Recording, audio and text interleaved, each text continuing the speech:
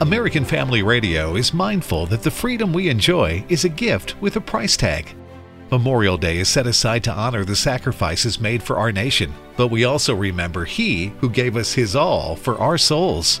Freedom Isn't Free features frequent co-host of today's issues, Ray Pritchard, president of Keep Believing Ministries. Now, here's Ray with Freedom Isn't Free on American Family Radio.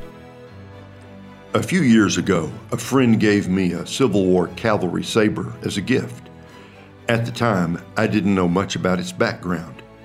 After checking the inscription on the sword, I discovered that it is a U.S. M1860 light cavalry saber produced by Mansfield and Lamb in Forestdale, Rhode Island. During the Civil War, the company produced more than 37,000 M1860 sabers, the only model they made. The inscription on the other side reads, U.S. CEW 1863, meaning that it was produced for federal troops and approved by Inspector Charles E. Wilson, and it was made in 1863. This cavalry saber could have been used at Chancellorsville or Gettysburg or any of the later battles. I have no way of knowing for certain who used it or where or when, except to note that the sword itself is very well worn. It seems plenty heavy to me. It would take a strong man to control a horse with one hand while brandishing the sword with the other hand. That sword reminds us that freedom isn't free. There is a price that must be paid. The gospel accounts mention swords mostly in relation to Jesus' arrest in the Garden of Gethsemane. Matthew 26:47 says that when Judas came to betray Jesus, with him was a large crowd armed with swords and clubs, sent from the chief priests and the elders of the people. Just a few moments later, in a desperate attempt to save Jesus from being arrested, Peter pulled out his sword and cut off the ear of Malchus, servant of the high priest. One other verse deserves mention. In Matthew 10:34, Jesus said, "Do not suppose that I have come to bring peace on the earth. I did not come to bring peace, but a sword." It's hard to imagine Jesus with a sword. We're so used to thinking of Jesus as being meek and mild that we have a hard time with the idea of our Lord wielding a sword. It sounds too violent, too extreme. Frankly, it sounds dangerous. Why would Jesus carry a sword? The answer is simple. He carries a sword so that he can divide humanity. He wants to make clear who is on his side and who isn't. He wants the world to know who is on Team Jesus and who is playing for some other team. It's obvious today some people are wearing the jersey who aren't really on the team, but the time is rapidly approaching when we'll all have to take a stand. This text forces us to think about whether or not we want to be on the Lord's team when the going gets tough. The world has not changed its opinion in 2,000 years. The cross is still repugnant and offensive. In the last few years, news reports have told of employees being threatened with dismissal if they wear a cross to work. Such a symbol is offensive to others who see it as some sort of threat that creates a hostile work environment. But that should not surprise us.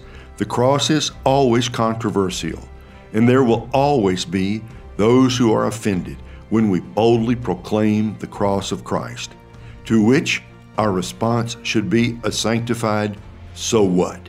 If people get offended because we preach the cross or talk about the cross or share the good news of the cross, let them be offended. This is not a call for rude or offensive behavior or for unkindness toward those who do not believe as we do, but it is a call for Christians to come out of the closet about our faith. A friend commented that we need to get a little cocky about our faith. I don't know if I would put it that way, but I think my friend has a point. Being quiet and timid in the face of opposition hasn't worked out so well, has it? Never be ashamed of the cross of Christ. Never fear to own His name in public. Never back down when questioned about what you believe. Let's stand up for Jesus and lift high the banner of the cross. We don't need to get angry when others disagree with us. If anyone gets angry, let it be those who do not love our Lord. But let the people of God rally around the cross of Christ and there proclaim the message of salvation. John Calvin puts the matter plainly. We cannot confess Christ without encountering the resistance and hatred of many. Christ therefore warns His followers to prepare for battle, for they must necessarily fight for the testimony of truth. Years ago, I ate breakfast with actor Stephen Baldwin. As we talked about the challenge of living for Christ in an increasingly secular world, Stephen shared how he came to faith soon after 9/11. "Let me show you the first verse I learned as a new Christian," he said, pulling up a cross he was wearing on a chain around his neck. Engraved on the back was the last phrase of Matthew 10:34. "I did not come to bring peace, but a sword." Do you want a non-controversial Jesus? You'll have to look somewhere other than the Bible. The gentle Jesus, who smiles and makes everyone feel happy, bears no resemblance to the mighty Son of God, who came to bring a sword of judgment. Does He bring peace? Yes, and the peace He brings will one day cover the entire earth. But that day is not this day. To quote a line from a famous gospel song, "This day, the noise of battle, the next, the victor's song." Today, we fight. Today, we put on the armor of God and advance against the foe. Today, we pick up our sword and enter the fray. Today, we stand up for Jesus, knowing that not everyone will cheer us when we do. This is no time for sunshine soldiers or lazy boy Christians. It's all hands on deck. Man the battle stations and prepare for war. Do not be surprised when close friends oppose you or family members ridicule you. Jesus said it must be this way. In times like these, Christians ought to be bold and open about our faith. Raise the flag of Jesus high above your head and then take your stand under that flag so that those near and far know who you are and whose you are. Open your mouth and say a good word for the Lord. Speak up for the Savior. Let your voice be heard so loudly that no one can doubt whose side you are on. We all know that freedom isn't free, but that truth comes home to us in a deeper way on Memorial Day when we recall there is a price that must be paid. I traveled to Schroon Lake, New York, high in the Adirondack Mountains, where I was speaking at Word of Life Conference Center. On Wednesday afternoon of that week, my wife and I journeyed 40 miles north of Schroon Lake to visit Lake Placid, site of the 1980 Winter Olympics. After eating lunch, we strolled along the main street and did a bit of window shopping. We stood on an observation deck at the end of the 90-meter ski jump and pondered the insanity of anyone who would jump off that ramp.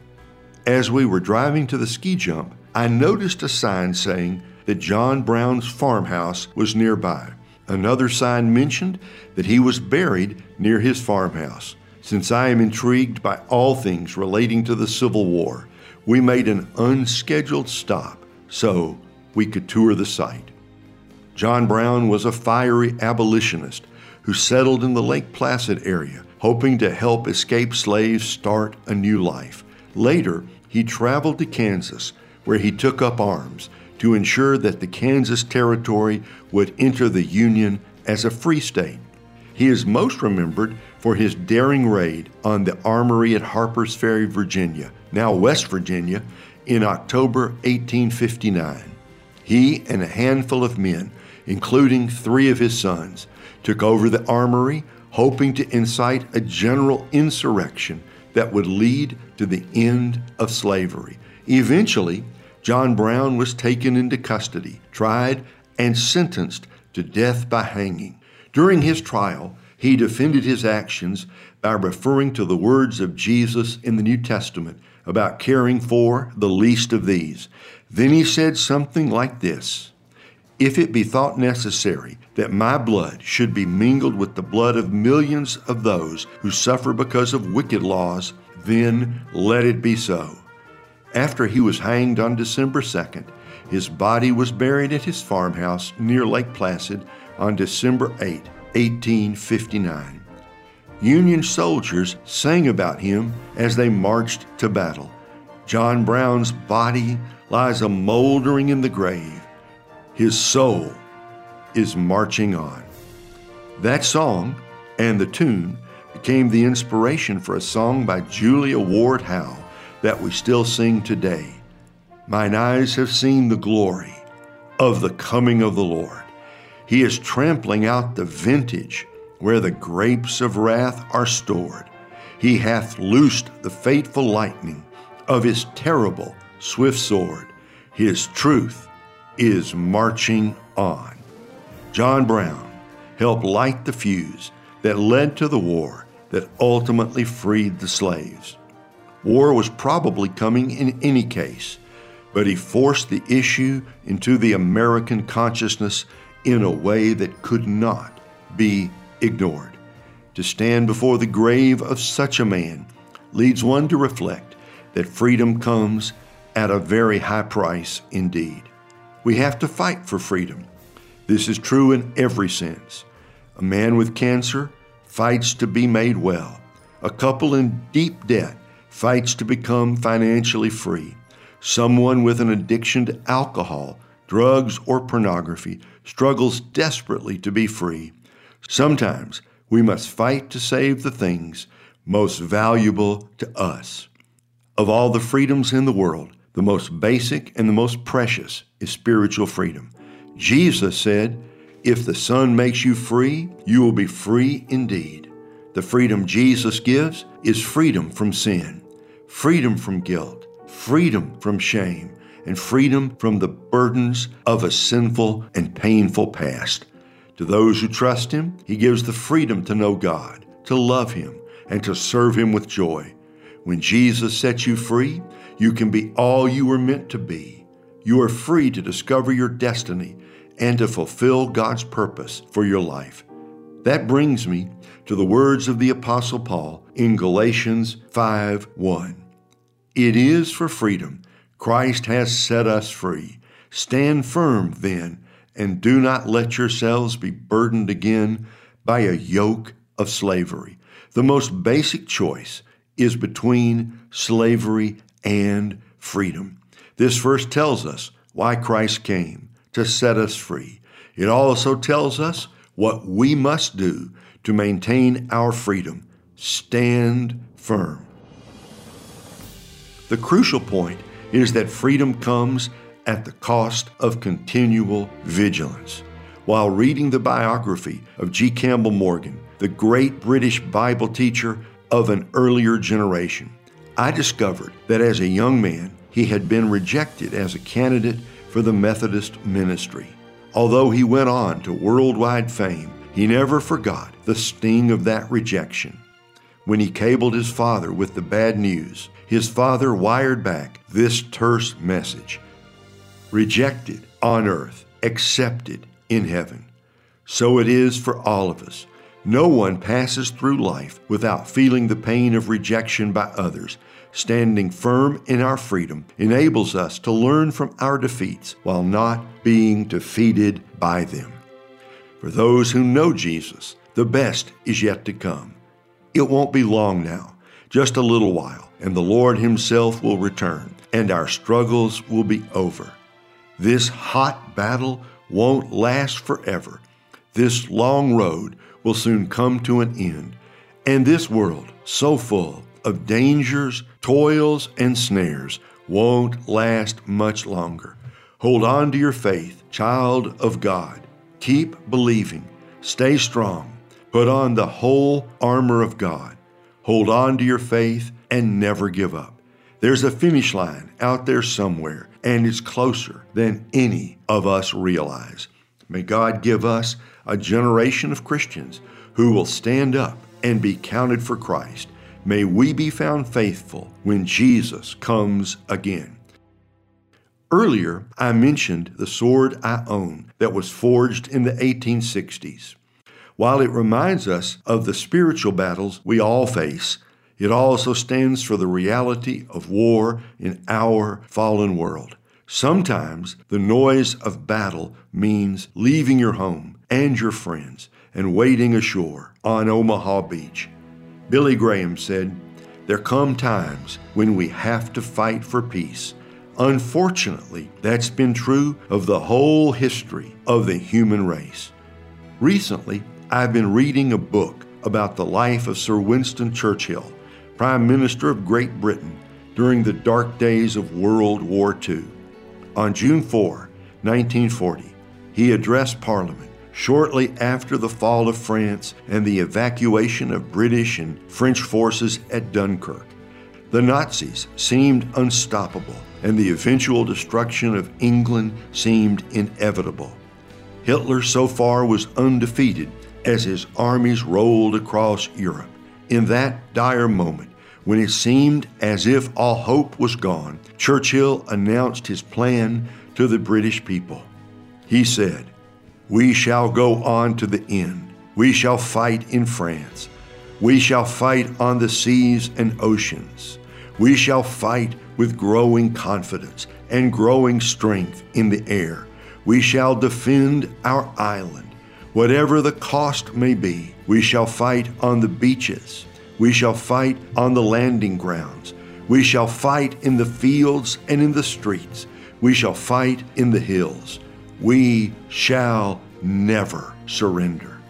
On Memorial Day, we pause to remember those who have made the ultimate sacrifice in the defense of our country. We thank God for the men and women who paid the price years ago that we might be free. As the song says, "Oh, beautiful, for heroes proved in liberating strife, who more than self their country loved, and mercy more than life." Our heroes paid the price at the Delaware, at Fort McHenry, at Shiloh and Gettysburg, at Normandy and Iwo Jima, at Inchon, in the jungles of Vietnam, and in Iraq and Afghanistan. God bless them all. May they all rest in peace today. All of this is worth pondering on this Memorial Day. We do a good thing when we pause to honor those who made the supreme sacrifice. It is good for us to think about the men and women who served, suffered, and sacrificed on our behalf. Several years ago, my wife and I flew through Atlanta on our way home.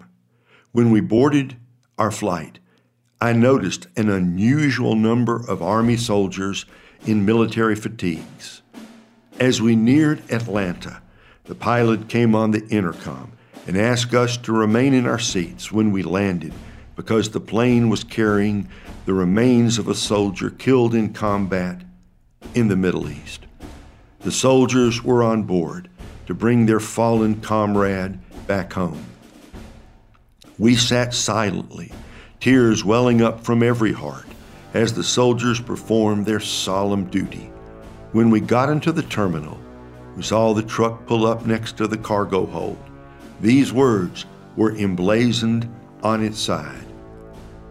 All gave some gave all. The soldier stood at attention as the coffin draped with the American flag slowly rolled down the conveyor belt from the belly of the plane. With great dignity, the soldiers gently lifted the coffin into the truck that would transport it to its final resting place. I thought to myself, as I watched it all, it is good for us to see this, good to remember that war is real, that death is always at hand, and that some of our finest young people have made the ultimate sacrifice. Here was someone's brother, son, friend. Somewhere there is a broken-hearted family with an empty spot at the table. These are the closing words of the Declaration of Independence. We, therefore, the representatives of the United States of America, in General Congress assembled, appealing to the Supreme Judge of the world for the rectitude of our intentions, do, in the name and by the authority of the good people of these colonies, solemnly publish and declare that these united colonies are and of right ought to be free and independent states, and for the support of this declaration, with a firm reliance on the protection of divine providence, we mutually pledge to each other our lives, our fortunes, and our sacred honor. In a few weeks, our nation celebrates 244 years of freedom, making the United States of America the longest-lasting democracy in history. Our existence as a nation goes back to that fateful day in July 1776 when 56 brave patriots signed the Declaration of Independence. I find it striking that twice in the closing sentences the Declaration appeals to God, referring to Him as Supreme Judge and Divine Providence. Those brave patriots understood that freedom is never free. There is a price that must be paid. This nation was founded by men willing to pledge our lives, our fortunes, and our sacred honor. And the continuing price for freedom is eternal vigilance. What is purchased with blood can be quickly lost through careless disinterest. I began by talking about a cavalry saber from the 1860s. The Bible says that those who fight for the right do not bear the sword in vain. War is awful and to be avoided if possible. But Billy Graham was right. Sometimes you have to fight for peace because freedom isn't free. There is a price that must be paid. Christians can face the future with optimism. The world looks at all the problems and says, is there any hope? For those who know Jesus Christ, there is enormous hope. These are great days to be alive, the greatest days in all human history. There's never been a better time to be a Christian. There's never been a better time to tell someone else, we are fighting a battle we cannot lose. The Lord is looking for some soldiers who will serve in His army. We were made for times like these. On this Memorial Day weekend, we remember those who made the ultimate sacrifice in the service of our country. And we thank God for all those who have served this country. May God protect the men and women who serve in our armed forces. I hope you have a wonderful time of celebration with family and friends. Enjoy the holiday, but remember those who died that we might be free. May their memory stay fresh in our hearts, and may God bless America now and forever. You've been listening to the American Family Radio special, Freedom Isn't Free, with Ray Pritchard, president of Keep Believing Ministries. Connect with Ray at keepbelieving.com. Revisit this message there and at afr.net. Freedom Isn't Free is an American Family Radio special presentation.